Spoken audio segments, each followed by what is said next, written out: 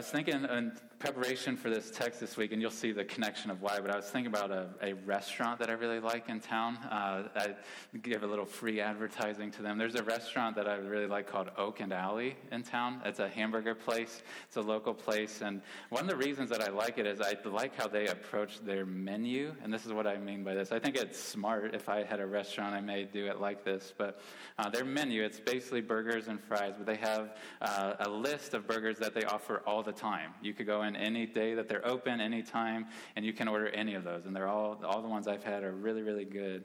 But they also have one option every time you go in that they call the Traveler.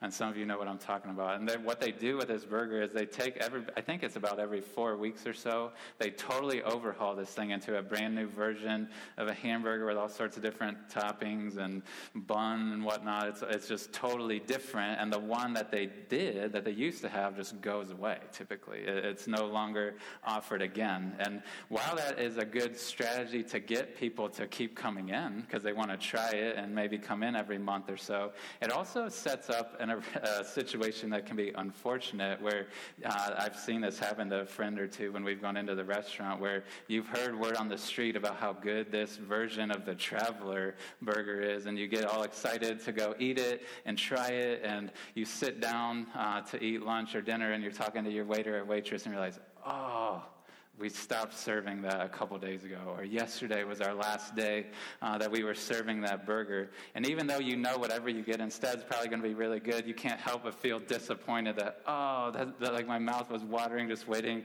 to eat that thing, and and now I'm disappointed. I can never actually experience that. I can never actually eat that myself. And the reason I mentioned that I was even thinking about that is, as we think about spiritual gifts, we've been going through a series about spiritual gifts in the life of the church from the book of 1 Corinthians. You could, in some ways, think of spiritual gifts kind of like that Traveler burger.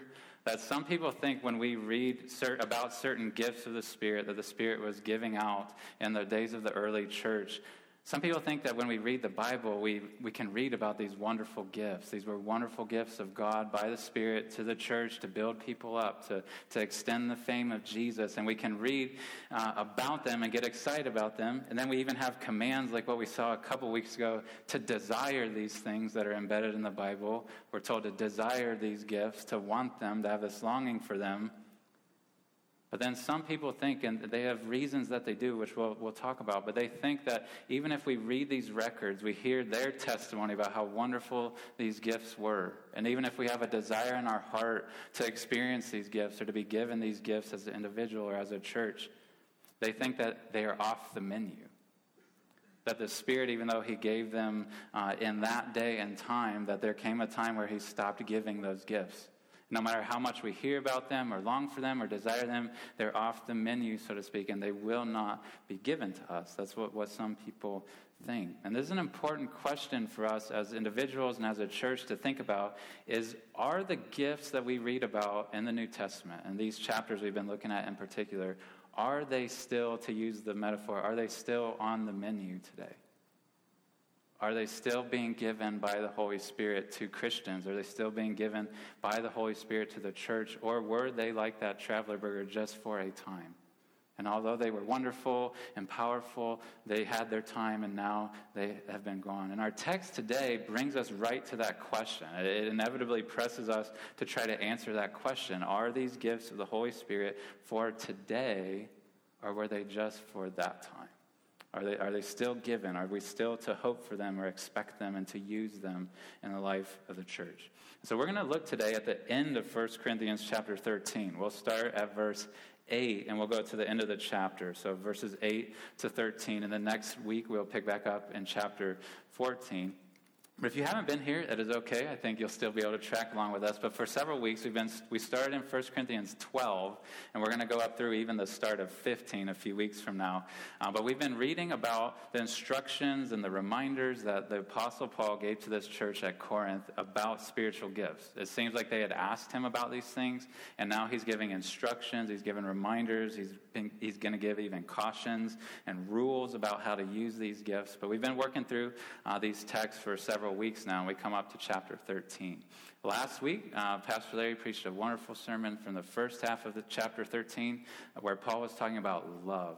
That no matter what spiritual gift the Spirit gives to you, or gifts that he gives to you, when you use them in the life of the church, you're supposed to use them in love. That should be what motivates you. It should mark how you actually use them. And so we're going to pick up there. You'll see that verse 8, where we're going to starts with the word love.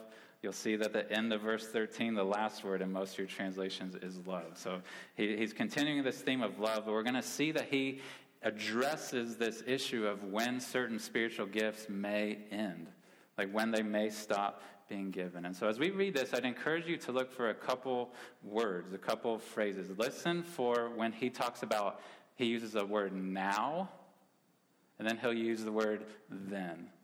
So he'll talk about his day and age a couple thousand years ago. He was writing about things that were happening now, but then he was anticipating a time that was yet to come from when he was writing this letter that he calls then. Then certain things will stop happening. Then certain things will stop being given. So you'll notice those words now and then, but you'll also notice he uses present tense verbs to describe what was going on at his time, but then he uses future tense verbs like such and such will happen. Such and such will stop happening. And so you'll see very clearly he's talking about a now of his day and a then that was to come at some point after him. And we're going to try to figure out, are we in the now that he was writing about, or are we in the then that he was anticipating? So follow along with me, verses 8 to 13, as we read the words of the Apostle Paul, written under the inspiration of the Holy Spirit. He says this to this church: love never ends. As for prophecies, they will pass away. As for tongues, they will cease. As for knowledge, it will pass away. For we know in part, and we prophesy in part. But when the perfect comes, the partial will pass away. When I was a child, I spoke like a child. I thought like a child. I reasoned like a child. When I became a man, I gave up childish ways. For now we see in a mirror dimly, but then face to face. Now I know in part, then I shall know fully, even as I have been fully known. So now faith, hope, and love abide, these three, but the greatest of these is love. This is the word of God. So I want to walk through this text briefly, and then we're going to kind of zoom back out to look at some of the rest of the New Testament. But I want to start, as we do every Sunday, with the text at hand. What is Paul saying? What's he trying to get across to this church, to the Christians that would have read this at first, and then by extension to us? So in thinking of these categories, he's clearly talking about of now, of his day, and then sometime that was to come after he wrote this letter. You see right at the start, verse 8, after he says that love never ends, he starts this language of now and then, or of what's current reality and what is going to be future reality for him. And in verse 8, you see that it's been assumed even in chapter 12 and 13 that there's a whole abundance of gifts that are being given to this church at that time. All sorts of gifts. You can read back about them in chapter 12. It wasn't an exhaustive list, but there's all sorts of gifts that are operating in the now. But then verse 8, he talks about sometime in the future from when he wrote this, where he's saying that at least a few of these gifts, he mentions prophecies, tongues, and knowledge, or words of knowledge, maybe from back in chapter 12. He is saying at some point from when he was writing this letter to them, at some point future, these things will stop being given. That they will pass away. They will cease. They will be done with. Their purpose will be over. And so we'll revisit that, obviously, here in just a few minutes. But that's what he's saying very clearly in verse 8. There is a time where at least those three gifts are going to stop being given, stop being useful in the life of the church. And then verse 9 and 10, he starts to elaborate on this. And he starts saying that he uses this word partial or in part. And then he contrasts that with what he calls the perfect, when it will come in the future. So saying it wasn't present in the current reality of when he's writing. So what he's saying is happening now as he's writing this letter is that there's this partial operation of gifts. There's this partial good that is coming to people through the use of these gifts. But he's anticipating a future time in verse 10 when the perfect will come, when the good that is coming in part through those gifts is now fully experienced. The things that they're giving in small form is now fully experienced. He's anticipating that time to come. And as he's talking about partial gifts, partial benefit of gifts, I was thinking of the analogy of many of you, if you live in town, every single night when the sun goes down, street lights come on. Or maybe you have house lights outside of your house. Those are real lights, correct? But they're very, very limited in what they show us. They're very, very limited in what they reveal. There's still tons of dark areas. They don't illumine everything. They don't show everything, but they're still real. They're still helpful. They're still benefiting us by showing us where this stop sign is or where this step is or where to go or not go. They're giving us real benefit, but it's in part. They're not showing us everything. But then when the sun comes up, when it came up this morning, even if those lights were still on, they're not really useful anymore, right? Because they're overpowered by the perfect, by the far greater light that has risen. And so their purpose was in part to show us certain things, to make us wary or be able to see certain things. But there comes a time each morning when the sun comes up and those lights aren't needed anymore, right? And so he's saying that these gifts, at least prophecy and tongues and knowledge, these words of knowledge, they served a purpose, a real purpose in his time at least. But he's anticipating a time to come future when they won't be needed anymore because the perfect is going to come. When the things they're giving us in part, we experience fully.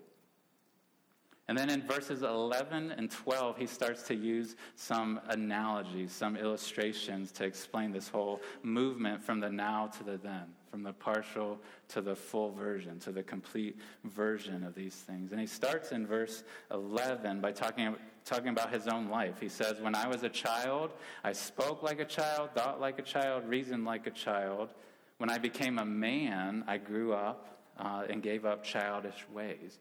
And so he's using a very obvious thing we see if we're around kids at all, that a 1-year-old can say things like dada, mama, stuff like that, little one-syllable things that really mean something, right? A 2-year-old can say things like, "I go potty, mommy," or something like that, and that really means something, like it's really communicating something. But when we are 36, we should not be saying stuff like that. I don't call my dad dada anymore, and I don't tell my wife, "I go potty." Like I talk and it's not that one didn't mean something. It meant something, but it was in part. But when we grow up, there's this fuller ability to communicate and to speak that comes. And so this idea of speech, of moving from immature speech to mature speech, is somewhat what he's saying is going to happen with some of these gifts, that there's this partial form that's real, that really has effect, but there's going to be a fuller version, ability that someday is going to come. He uses the idea of them reasoning like a child, and how when he grows up, now he thinks and reasons like a man, like an adult. And I was thinking about this. A 4-year-old may fear that there's a monster under her bed. And the way that she alleviates that fear often is by actually pulling up the bed sheet or the bed curtain or whatever it's called, and looking under the bed to verify with her eyes there's no monster under there, right? That's a legitimate way to verify that there's no monster in a 4-year-old's way. But an adult, we don't have to open up and look under there. We know there's no monster because monsters that live under the bed don't exist. Right? And it's not that the 4-year-old logic and thought isn't true. It is, but there's this fuller version that comes with adulthood. And so he's saying that these gifts in a way are like this, that the way we speak, the way we think, the way we receive information and process things, these gifts help us in real ways that he's mentioning here in the now of his day. But he's anticipating a day to come when there's going to be fuller versions of that knowledge. Fuller version of that speech, fuller version of that intimacy with God that comes. Then in verse 12, he uses this analogy of a mirror. He says, "Now we see in a mirror dimly, but then face to face. And I love this analogy that he uses, because he's using an analogy that we can still relate to today. Imagine if you have a mirror. You could imagine it with a window as well, but imagine you have a mirror and somebody's behind you, but the mirror is kind of foggy and dusty and maybe oily or greasy or whatever, and the person's behind you. And if you're trying to learn things about them and what they're doing or trying to communicate or what they look like, you can look at that mirror, and depending on the state of it, you could tell who that person is. You could tell kind of how they're moving. You could tell maybe general facial features, but you're not going to be able to see the fine-tuned little details of like countenance of their face or things like that. You're going to be able to see in part and kind of discern, or imagine looking through like a frosted window, or when it gets cold outside and our windshields are kind of frosted over. You can still see out that window and kind of know what's going on out there. But he's comparing those types of experiences where you see legitimately certain things and you know certain things. He's comparing that with turning around and looking right at the person. How different is that? That there was real knowledge we had, real ways we could see them or engage them when we're looking at the mirror. But he's saying that these gifts, there's going to be some time later when it's like we went from that's a real understanding and real engagement, and now we see fully. Now we see their face. We see everything about them. There's no barrier anymore, like there is with the gifts in his day of prophecy and tongues and words of knowledge. As an aside, before I talk about spiritual gifts more, I want to mention something from the end of verse 12 that I love, that has nothing to do necessarily with spiritual gifts. But I love how he says, now I know in part, then I will know fully. But then he says, talking about what's going on right now, he says, as I have been fully known. And what he's saying is that in the now, like before all that changes, whenever we may think that was, he's saying in the now of his day, he is fully known by God.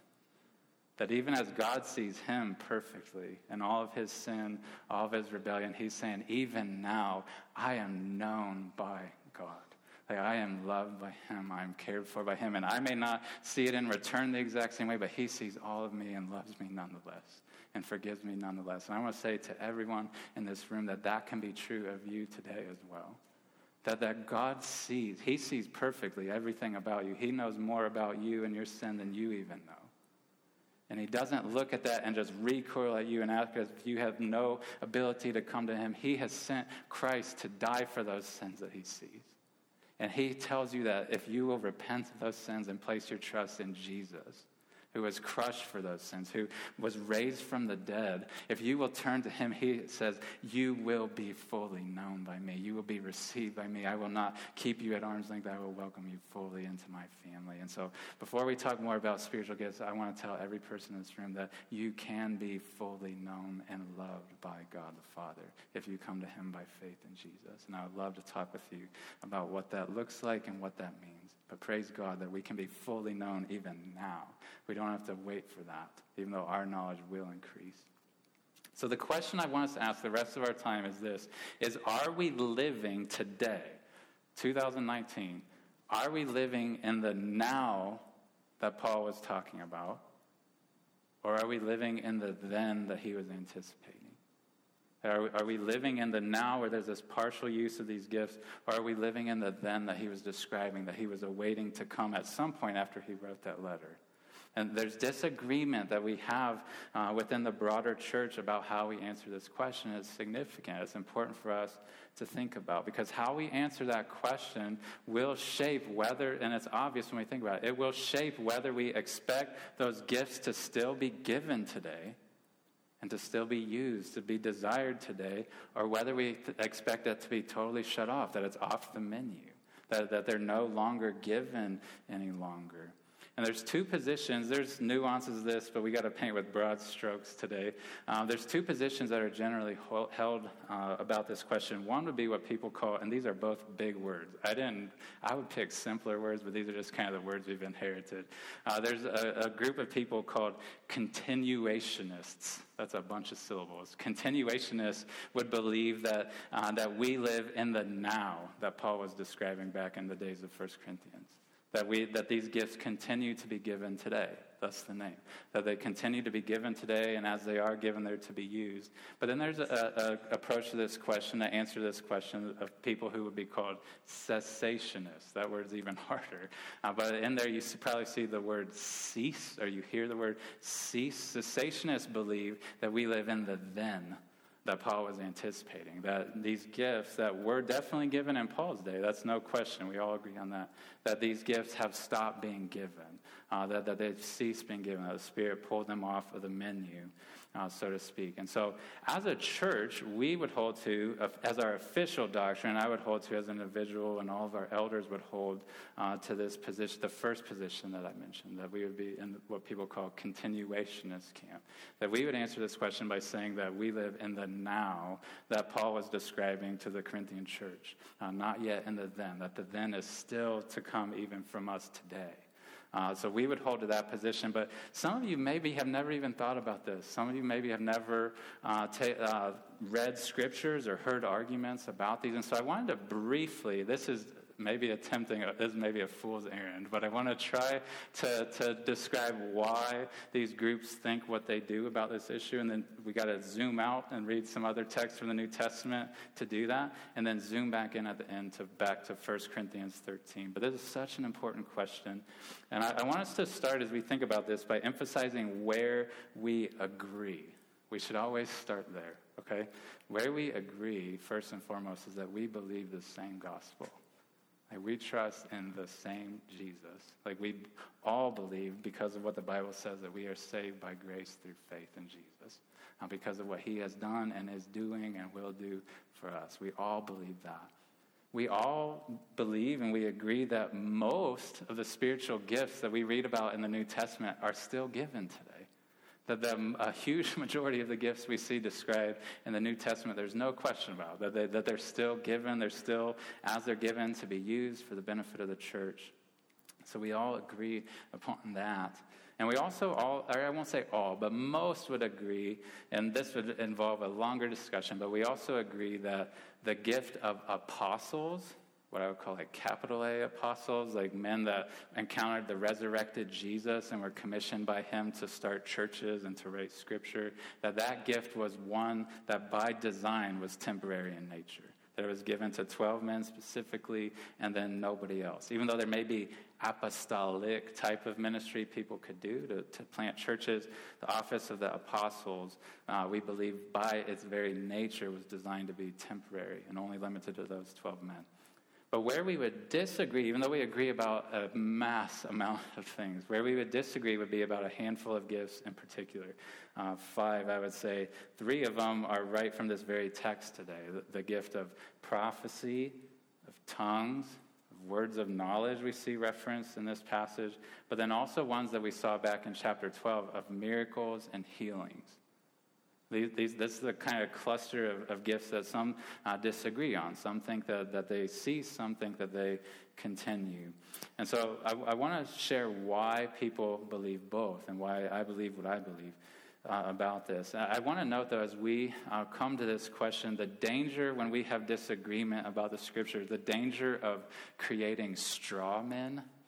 Some of you may not have heard this term before, but there's this idea like if you come into disagreement with a person, you're going to kind of share ideas and go back and forth with each other. It's one thing to like debate a real person, like a flesh and blood person, like where we can actually have dialogue and you can actually make good points to me and I can make good points to you.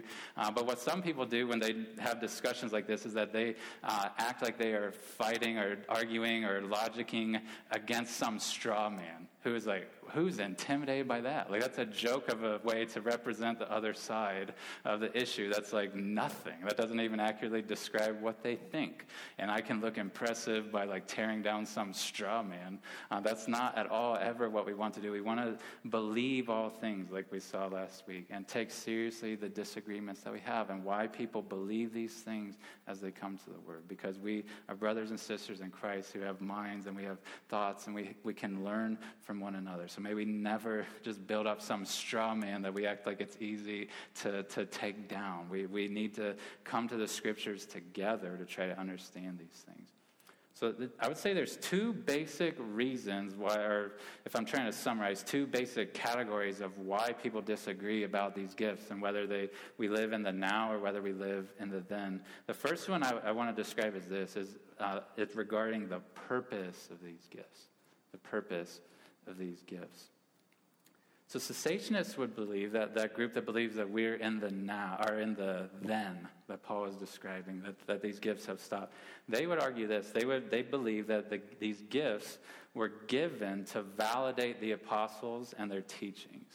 That they were given, they would even call them sign gifts, and I don't mind using that category. They would call them sign gifts that were used to validate the apostles.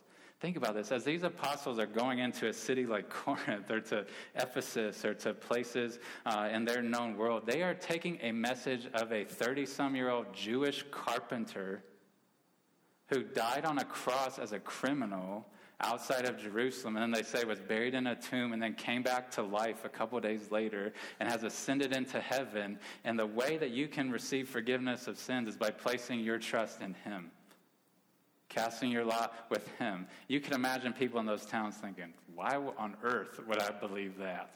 And it's as if with these signs, with these supernatural, so to speak, gifts, that God is giving these men these abilities to do things and these gifts that will be imparted to show people this message is true. This is not some guy just blowing smoke, making up some crazy, wacky story. This is the truth of God, and you better listen to it. It's sort of like when Moses went to Pharaoh, if you've read that back in Exodus, where God gave him signs to do when he went to tell Pharaoh this message that Pharaoh would not want to hear. Cessationists would argue that these gifts of the Holy Spirit were given to validate the apostles and their teachings. And there is good biblical ground to believe this, and spoiler alert, I actually agree with this. Okay, but I want to show you in Scripture why they believe this and why I believe that even. A text like 2 Corinthians chapter 12, verse 12 says this. This is another letter written to this same church. Paul wrote this. He said that the signs of a true apostle were performed among you with utmost patience, with signs and wonders and mighty works. So he's referring two things that happened at this very church that we're reading this letter from, saying that there were these signs of an apostle that were conducted amongst them. There was this proof, this validation through these gifts that he really was from God, that this message really was true. And then an even more convincing text, another one I'll share, is Hebrews chapter 2, verse 3 and 4. The author there has been talking about this message of a great salvation, this great salvation that's offered through Jesus. And as he's writing, he says that this message of this great salvation, this is the phrasing that he uses, was declared at first by the Lord, that would be Jesus, and it was attested to us by those who heard. That's most likely the apostles.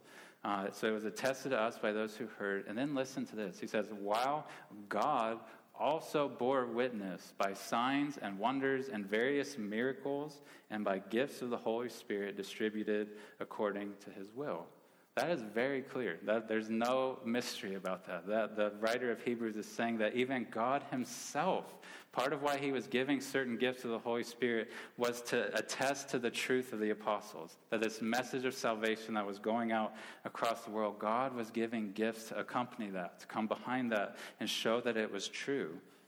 And so when we read texts like this, the logic of a cessationist would be this, would be the folks who would say that we live in the then, they would say this, that these gifts were so tied with validating the apostles' teaching that when the last apostle died, and that when the last, whatever letter we have here is last, probably Revelation, whenever that last authoritative apostles' teaching was recorded for us in the Word of God, they would say that it was like the sun came out, and those lesser lights are no longer needed.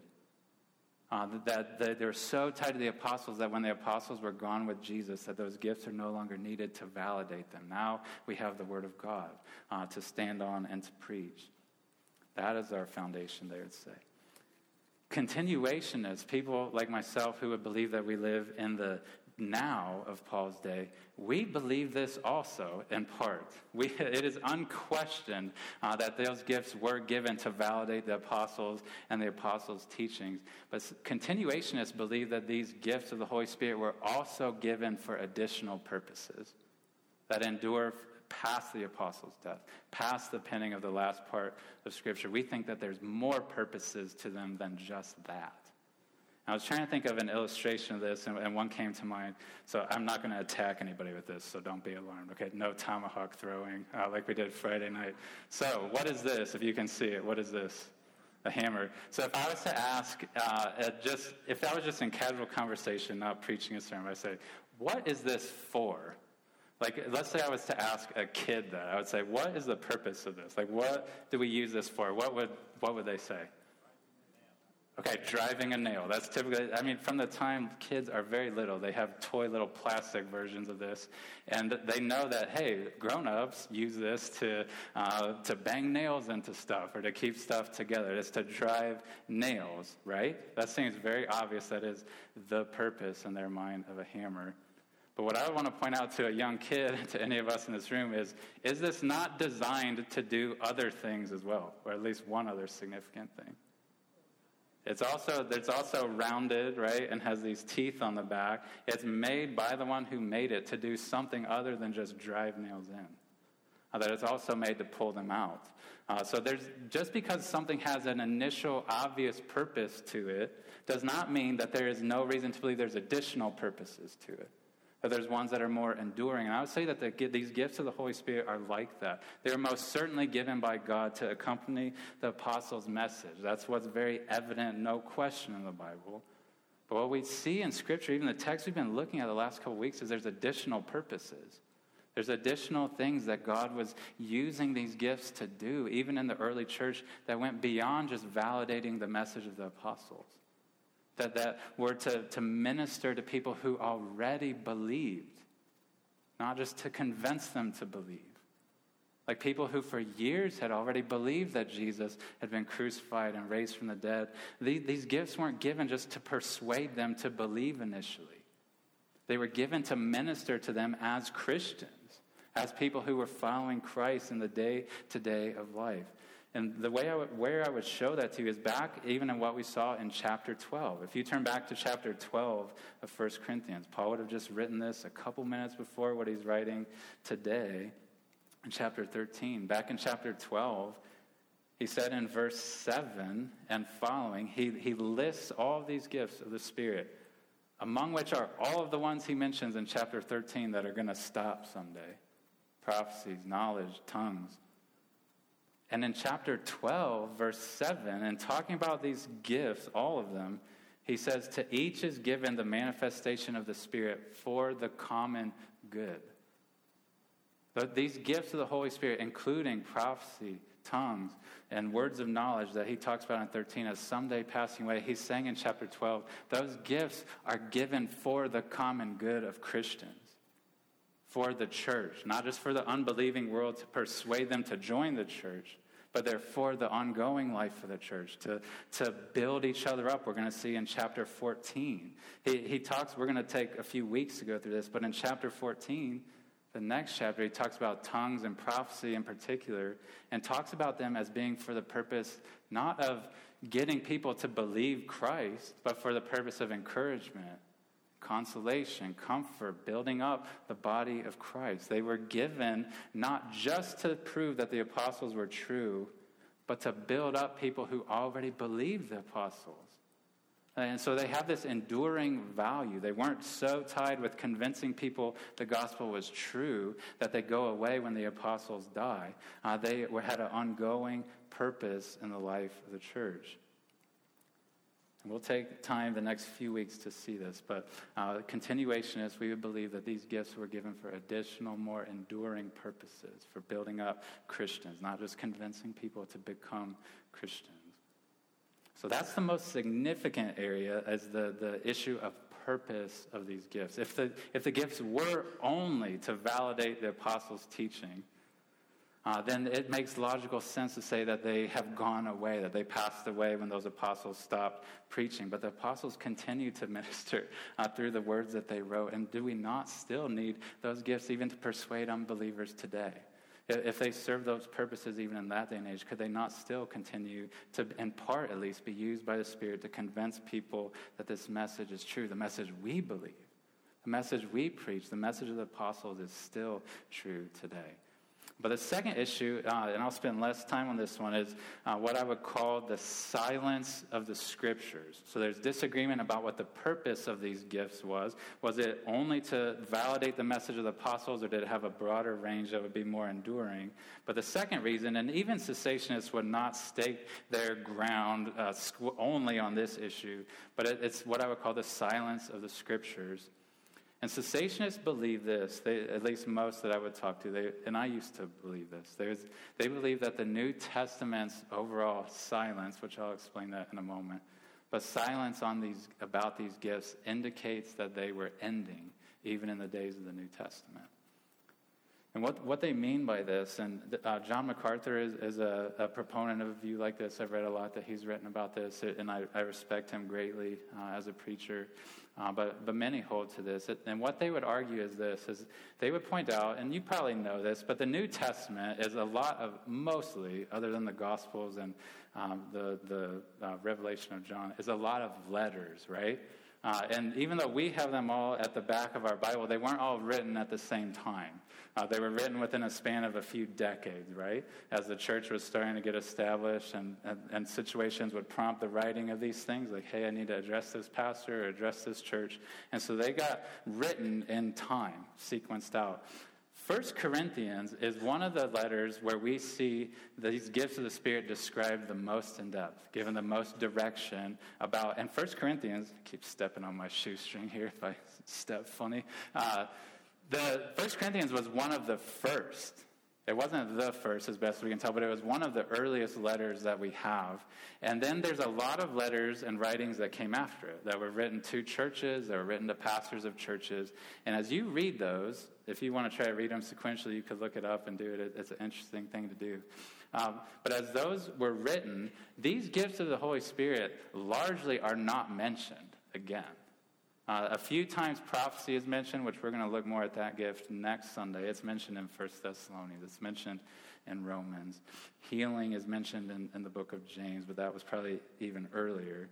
But what cessationists would believe is that the reason that it was written to the Corinthian church, like what we've been reading now, is because that was tied so tightly to the message of the apostles, that as apostles started dying out, as apostles started moving on to be with the Lord, that those gifts were no longer going to be operating. And so thus it would make sense in their mind that, we don't see a mention of tongues again. We don't see mentions of miracles or of healings or words of knowledge again. We don't see those things as time goes on. And in their mind, they're saying that validates my belief that the gifts were just so tied to the apostles and validating them that they were no longer needed as the church got older and older. And so they would look at that silence of the Scriptures outside of 1 Corinthians as evidence of their belief that we now live in the then that Paul was anticipating. But continuationists would believe this, and I would say this, that God's silence, where we would have expected him to speak, doesn't mean we should ignore texts where he has spoken. And what I mean by that is this. A lot of people think, well, if these gifts were so important, I've literally heard people argue this, and I used to argue some things like this. If these gifts were so important, if they were so beneficial to the life of the church, don't you think God would have told this to more of these churches? Don't you think God would have told Timothy, hey, make sure that you have prophecies that people share. Make sure that you teach them how to share tongues if they're going to, or how to pray in tongues. Make sure that they're anticipating certain gifts of these things.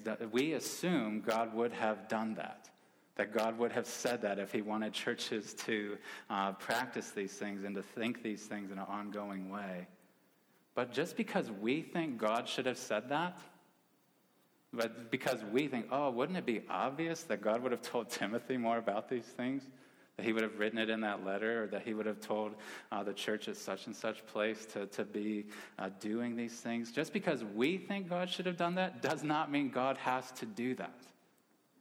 And the fact that God was silent in those letters does not mean that we can forget or ignore that God has spoken in what we call 1 Corinthians. That he has given commands. He has told us to desire. He has told us to use gifts when they're given, like Romans 12 says. And I will acknowledge that that is true, that these letters, by and large, as we read on in the New Testament, do not talk about these gifts. But my question would be this, is how many times does God have to commend something for us to take it seriously? And even more to the point, how many times does God have to command something for us to obey it? Is one not enough? It is. I think we all would agree that. But so we cannot let the fact that there's this silence where we would expect speech to undercut where God has spoken. That he has told us these gifts are good. He has told us to desire these gifts. He has told us to use these gifts in certain ways. And as an example of this, lest we just think this is an issue with spiritual gifts, I love getting to take communion with you all. I look forward to that very, very much each month as we do that. But I don't know, some of you may know the answer to this, but outside of the Gospels, the records of Jesus' life where he actually ate the bread and the cup with the disciples, how many times in the New Testament, outside of 1 Corinthians, is communion mentioned or Lord's Supper mentioned? Any guesses on this? It's a big fat 0. It's nowhere. Like it appears in 1 Corinthians 11, right before where we started a few weeks ago. It appears there, and there's instruction given about communion, about how to take the bread and the cup in an appropriate manner, and that church was commended to do that. But then there's no instruction to Timothy about it. There's no instruction to Titus about it. There's no instruction to the church at Ephesus or in Galatia. There's no instructions to the church in Thessalonica. There is nowhere. But we don't read about communion and say, well, that was just written to the Corinthian church early on, and then it wasn't mentioned, so it must have just been falling away. It must have been passing away. We let 1 Corinthians 11 speak to us once. Say, we do this. We value this. We obey this because God has told us to in his word. And so may we not let silence where we expected speech to undercut or make us disobey the places where God has spoken. So that was a little survey of purposes of gifts and then the silence of the scripture and why we may disagree on those things. But I want to come back to 1 Corinthians 13, where we started. 1 Corinthians 13, because I think sometimes when we come to this issue, we can feel like, man, such respected people disagree about this. Such respected people who I love and admire, they disagree about this issue, and we can feel like there's cases to be made for both sides, and we can feel like, man, a lot of this is just kind of logic. Like, well, if they were given for this purpose, then logically they must be stopped being given, and we can try to just think logically and make connections and assumptions in our mind. We can feel like, man, can I ever come to an actual answer on this question of whether we live in the now or whether we live in the then, or whether these gifts continue to be given or whether they have stopped being given. But I would say that the text we're in today is the one that speaks the clearest. That actually, it's not just an issue of logic. It speaks clearly. It tells us when these gifts are going to end, doesn't it? In verse 10, he literally says, when the perfect comes, the partial will pass away. The partial is those gifts that he's talking about, right? Because he says they're in part. Knowledge and prophecy and tongues, those are partial. And he's saying the partial will pass away. But verse 10 says, when the perfect comes. Like when the full version of what these gifts offer comes, that is when these gifts are going to stop being given. It's not even left to say, well, it may happen before that. He says, when the perfect comes, these gifts will stop being given. They will fall away. They will cease. And so we are told in Scripture, even in this text, that those stop when the perfect comes. And has the perfect come yet? And we may answer that slightly different. But I think you would be hard-pressed to make an argument that the perfect has already come. That what he's describing, a shift from seeing partially to seeing face to face. A shift from us speaking like children and reasoning like children to now we know fully and we have no fallenness in our logic and thought. Has that come yet? I would say no, it hasn't. We are still awaiting the perfect. And the perfect will come when Jesus returns. That is when all these gifts and what they're giving us in seed form will come to full fruition. Where the things that we know in part now will know fully. The things where we might have misunderstanding, there's no more misunderstanding. The barrier that we can feel relationally at times between us and Jesus is no longer present. The perfect comes when Christ comes. And that, Paul says, is when these gifts will stop. And what that means is until we get there, the Spirit can and does give these gifts. He may not always give them in the frequency that we expect. He may not give them in the power that we expect. But these gifts were for the church. And they will last, he says, until the perfect comes. I believe even just based on this text itself, we can say soundly that we live in the now. And we're still awaiting the then. We're still awaiting the perfect to come. And since we live in the now, I want to say a few things to us as a church, and then we can sing. But since we live in the now, I think since we live, as 1 Corinthians 13 is describing it, in the now, where these gifts still are given, where they're still for a building of the church for the common good, we should, as a church and as individual Christians, we should desire these gifts. We should even, I would say, anticipate these gifts. And not just say, well, like, I think they could be given, and I mean, I'd be okay if they're given. We should have a desire for them. We should have an anticipation that as we pray to the Lord, as we ask him by his Spirit to give us these gifts, that he will. That these are for our upbuilding, they are for our encouragement, consolation, for our building up of the body of Christ. The Holy Spirit's menu has not changed. It hasn't. The gifts that he gave then, he continues to give today. When we read 1 Corinthians chapter 14, I'd encourage you to read that before you come next Sunday. When we read about prophecy and tongues that he talks about there, those aren't just ancient records of things that happened long ago that we, even when we see the good of them, that we can never experience ourselves, that we will never see actually come to fruition today. They can and they do.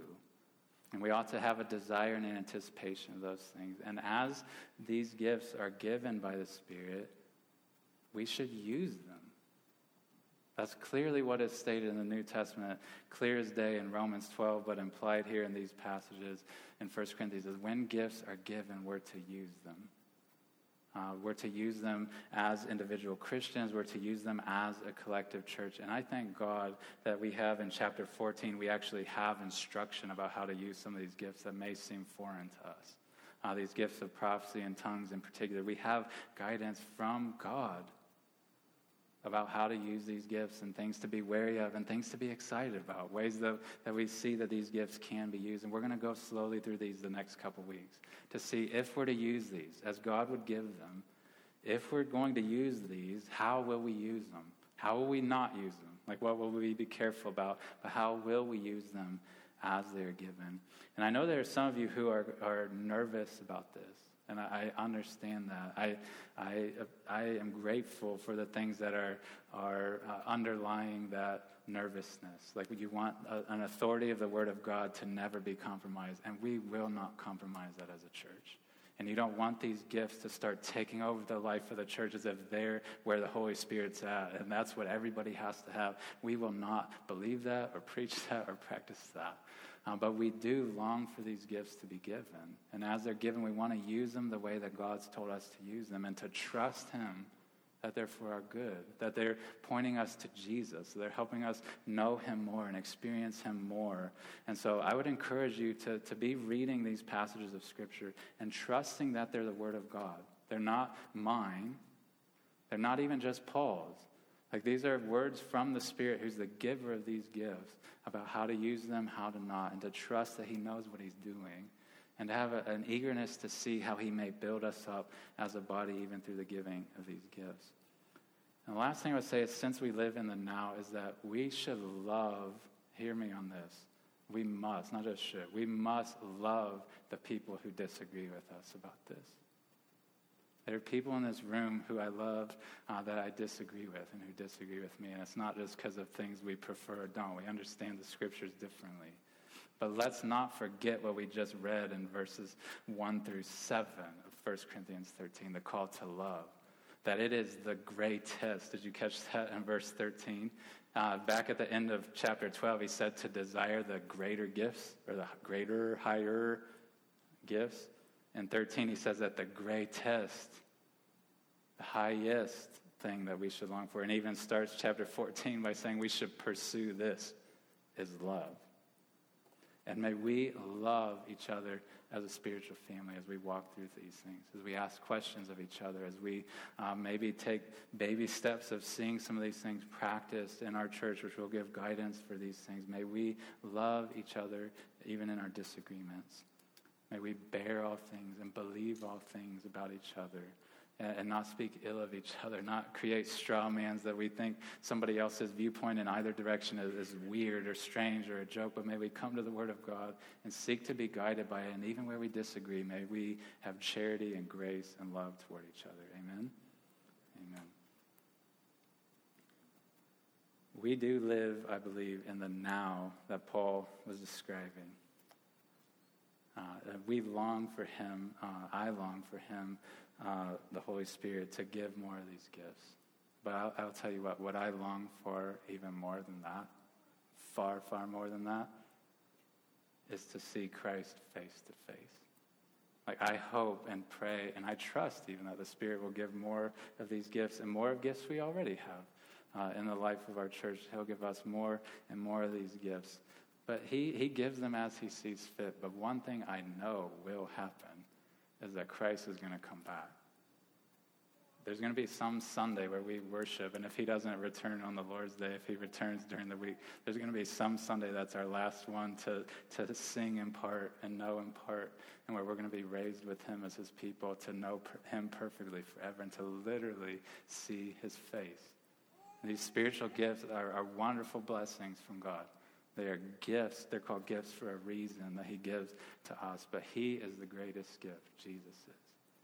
Like, he is the one that we should long for, even more than we long for prophecy, even more than we long for tongues, even more than we long for healings when we pray for those things, even more than we long even for teachers. May we long for the giver of those gifts. May we long for him to return.